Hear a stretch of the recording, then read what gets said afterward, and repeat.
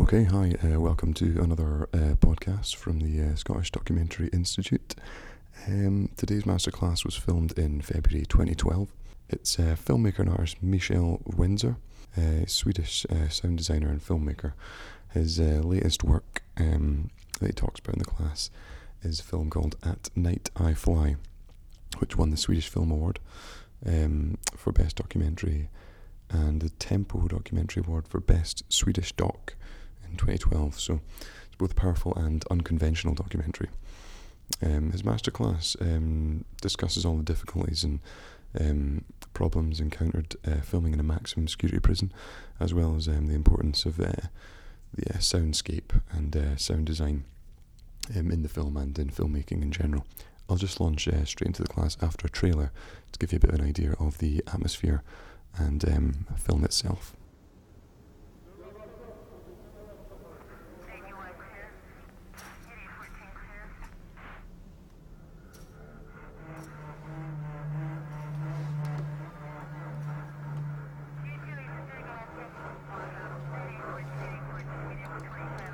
Write about loss, they said. Whose loss? Your loss? My loss? The loss of men fighting to cling to something more than insane screams? Reaching and reaching, daring to dream, even in a place where sadistic souls rip the wings off angels and then laugh at their demise. I scream no more loss, no more broken spirits, no more nights planning and plotting ways to endure one more needless loss. Loss of hope is ripping out my soul. The loss of compassion. Loss of what I want to be. The loss of me. So tell me, poet, whose loss should I write about today? Shall I write about the loss my victim's mother felt the day she found out she lost her son? Shall I write about the loss my mother felt the day she heard her son had killed?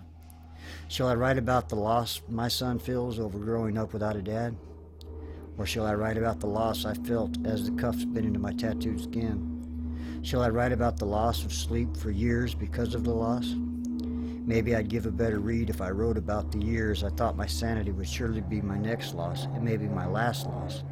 I know loss, and when I write about loss, I call it loss.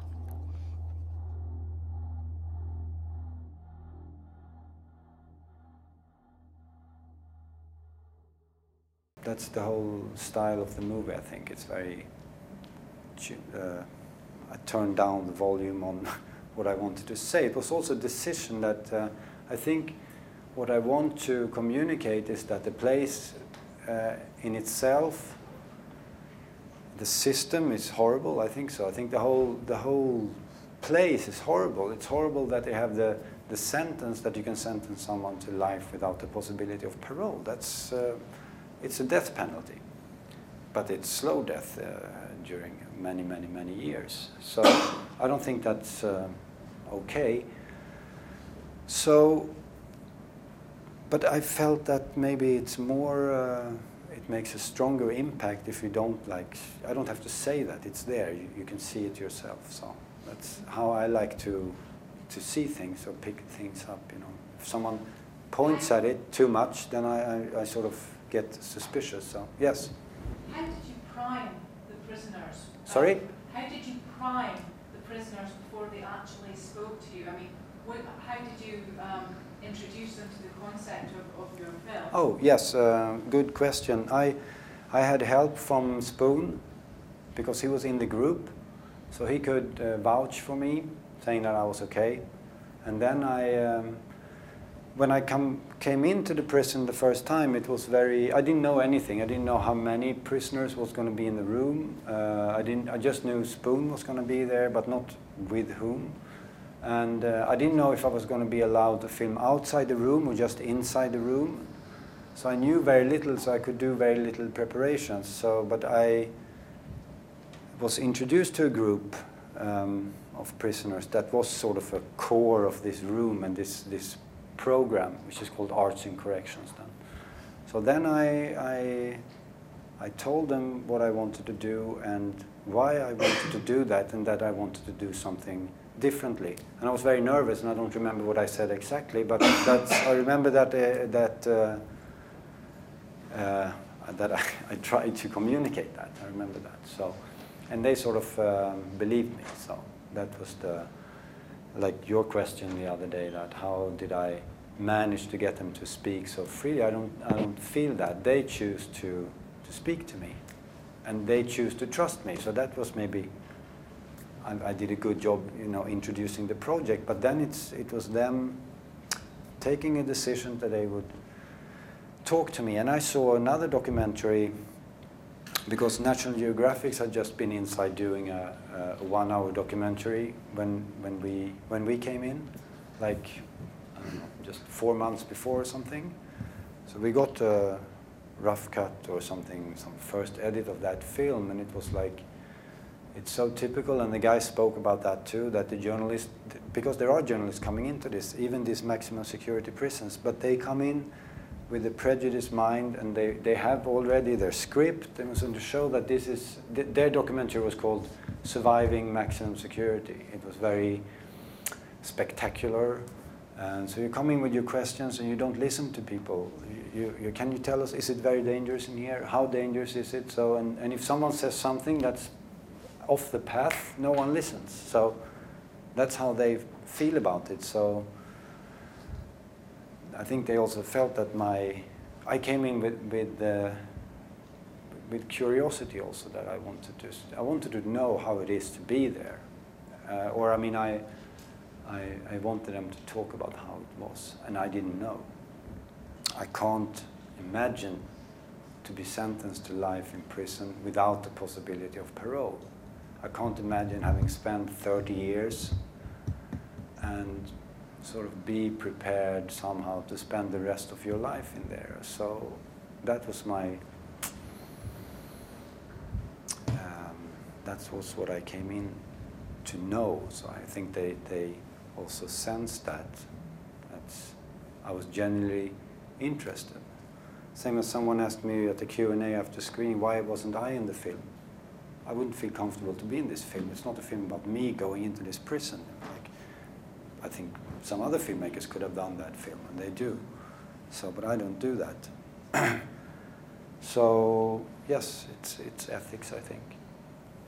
I mean, let's say that there was another situation that I hadn't met so many interesting characters, or the characters, so to say, the people in there maybe hadn't been so good at expressing themselves, then maybe the thing had called for something more from my part to sort of tell the story. But there was no need for that, because everything was being said by the guys. So that's why I decided to go more the other way, for more traditional documentary.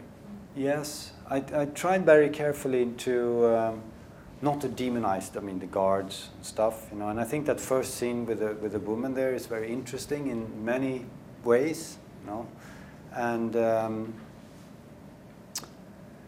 I needed a contrast of all these things, so that the cliché of prison and how that cliché is sort of also being vouched for or something by the prison guards and everybody there, and also the prisoners. It's like the culture, the ruling culture of the place is kept up by the prison authorities and the prisoners, and it's like, and that's actually what the film is about, how to break that, how to break out of that. And the room is a key point. The room and art gives them the necessary tools to sort of break free of those boundaries that the culture of the place has placed upon them, on everybody, even the guards. So there's a point in having that in the beginning. And then after that there's also a sequence from the surveillance camera which is very violent. Someone gets shot in the picture and dies. And so there is things happening. But this guard, Sap, who is his name, and he talks, he likes to over-dramatize everything.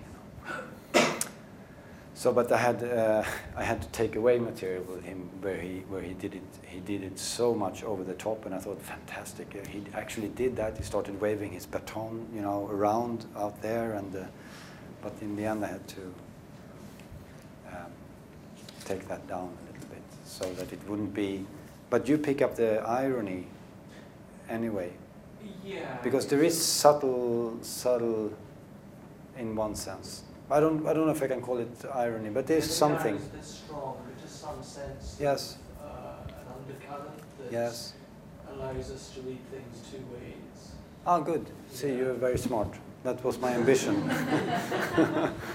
Oh, thank you. That's good. That's my ambition. Yeah. Yeah, I can say.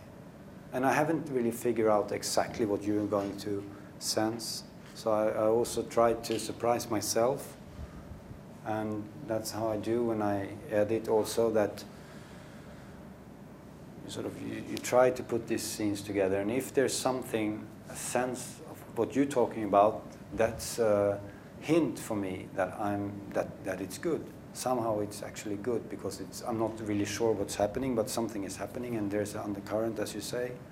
And, sorry, Yes, I don't yes. say too much, but also, though the guard, as you say, exaggerates, by the same token, we see visually that there is this spatial separation amongst Yes. groups, Mhm. which I think again gives us the sense of Yeah. irony, perhaps. Yeah. Like the reality is there. Yes, it's there, but why is it there? Or I mean, it's sort of a självuppfyllande profetia, we say in Swedish. It's something that's upholding itself. You can't. It's like a spell that's over the whole place. So, and I mean, it is like that. Once you come in, if you come into the prison, you have to adjust to that, because you come out on this yard and you are, for example, white. Everybody's watching you. See, oh, it's a new guy, what's he going to do? So you can't go and sit down by yourself, because that's like challenging the whole structure, the whole system. So you have to go up and sit with the Aryan Brotherhood guys with the big swastikas, because they're the same race as you. So, and that's also a statement. So everybody's sort of trapped in this system, and the system is what's actually the evil in my film, then, you could say. I had a problem doing this film because nothing is happening. So you don't have a movement forward in my film, which is very difficult. Strikes you when you start to edit. It's like, start here, it ends here, so what's going to happen in between? And so then there's different ways of attacking that problem. And so one thing was that we wanted to make because the room is a central point in the film, so I want to make the room a character. So how can we do that? Since I'm very bad at planning my shots and all this, I don't have all these little close-ups of details and stuff that you asked about, because I don't know how to do that really, so I just don't think about it. And when I came back to the prison, I got 4 additional days of shooting after my initial 10. Then I had a list of take close-up, but so much other interesting things happened. This new characters showed up and everything, so in the end I didn't take those shots that I needed to take. It was also such a limited time. So then you have sound to work with. So we talked about, for example, then try to make the room into a character in the film, so it will sound differently.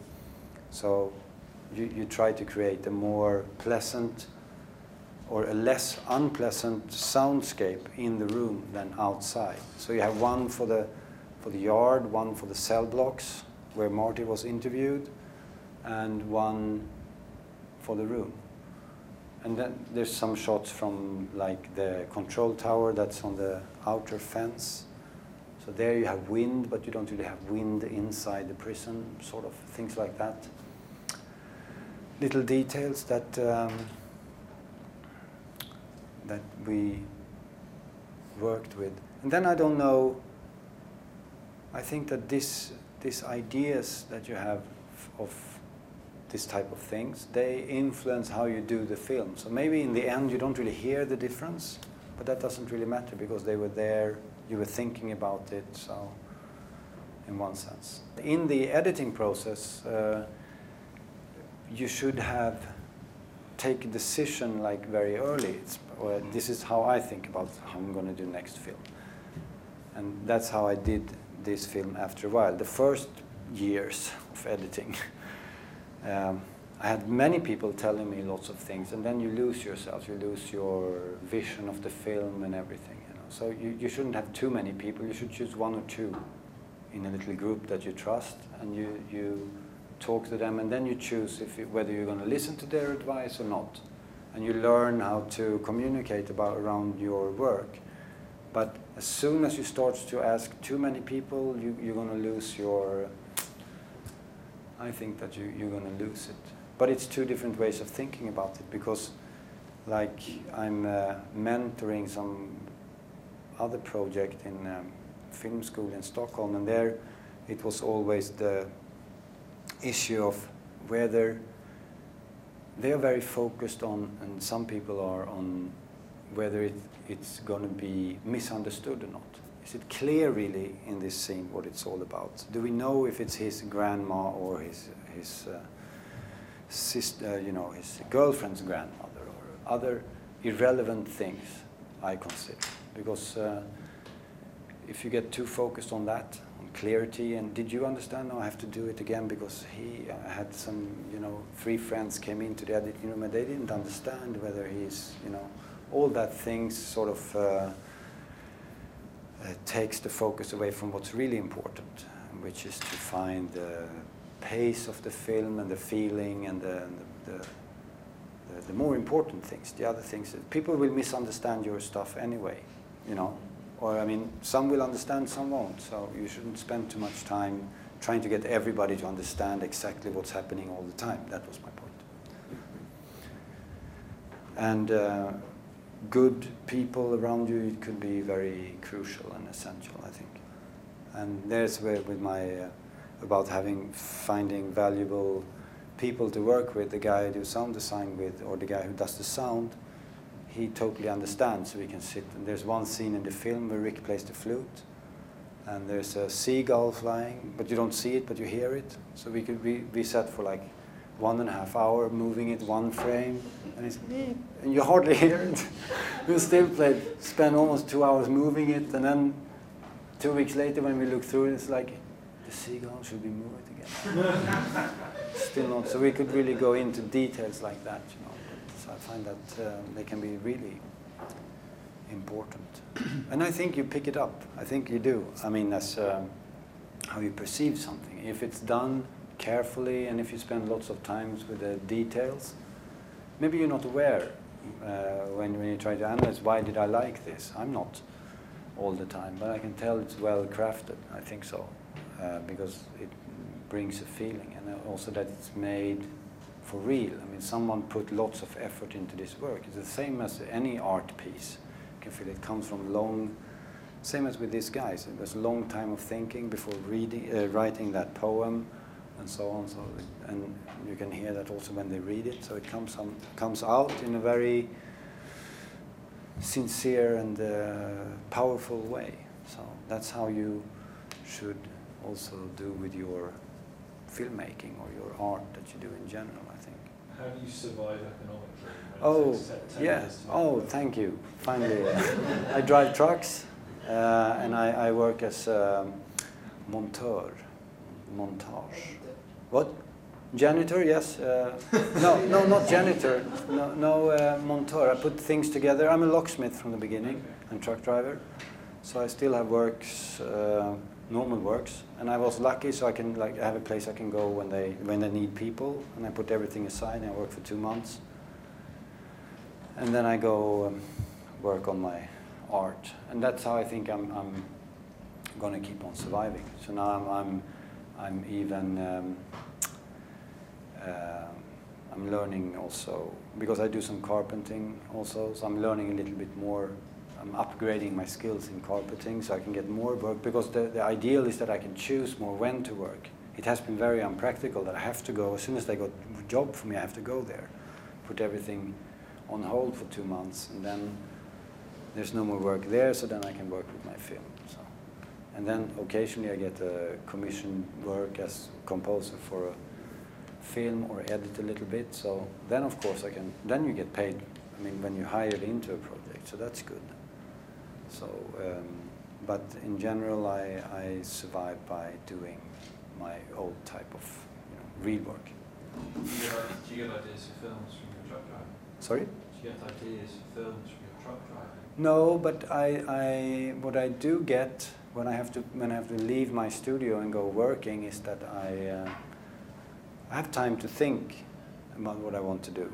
And also, I think it's more important, I get time to appreciate that I'm privileged enough to work with filmmaking and music making, at least part-time, because it is a privilege, I think, and it's very easy to forget. If you do it all the time, year out and year in, you forget, and it's nothing bad with that. It's perfectly normal, but it's not good.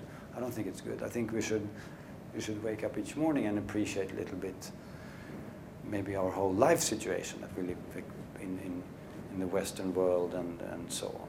We have quite an easy life. But also, if you are privileged enough to work with art, then I think some appreciation, everybody as a person benefits from that, I think. So I get that when my alarm clock rings 5 o'clock in the morning, and it's like, oh no, oh yes, now I'm driver, not filmmaker today.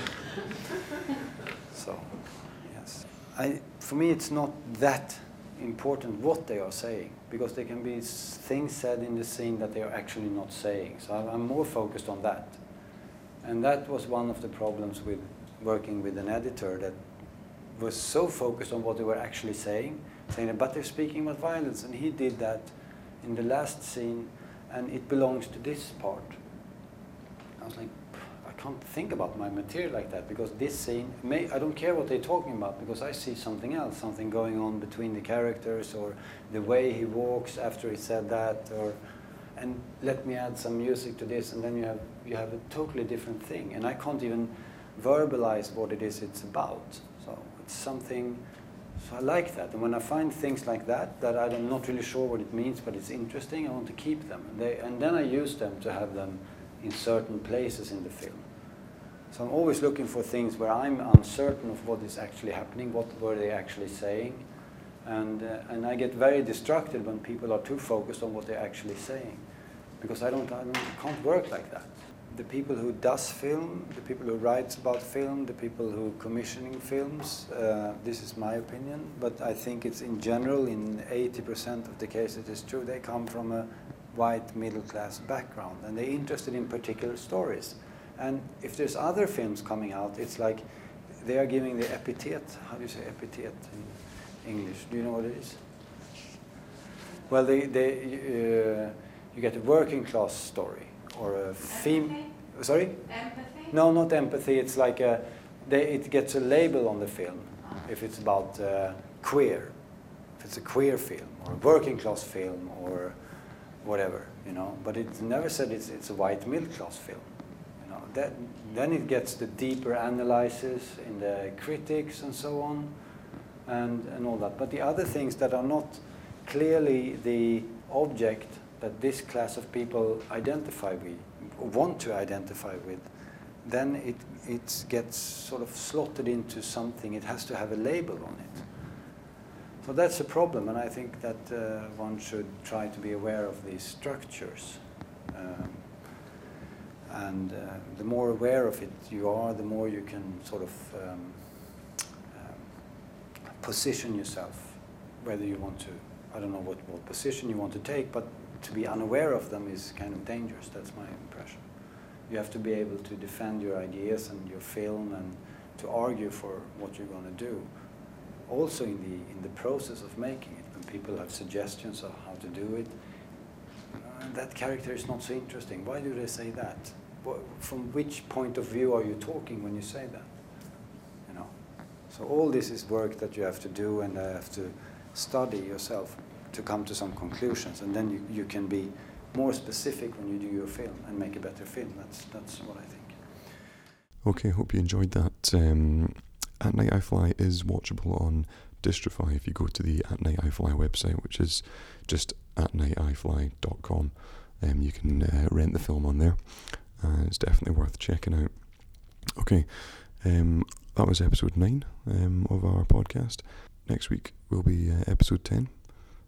So look forward to that, and hopefully we'll see you there. Get subscribing on SoundCloud and iTunes and all that sort of thing to keep up to date. Thanks very much for listening. See you later.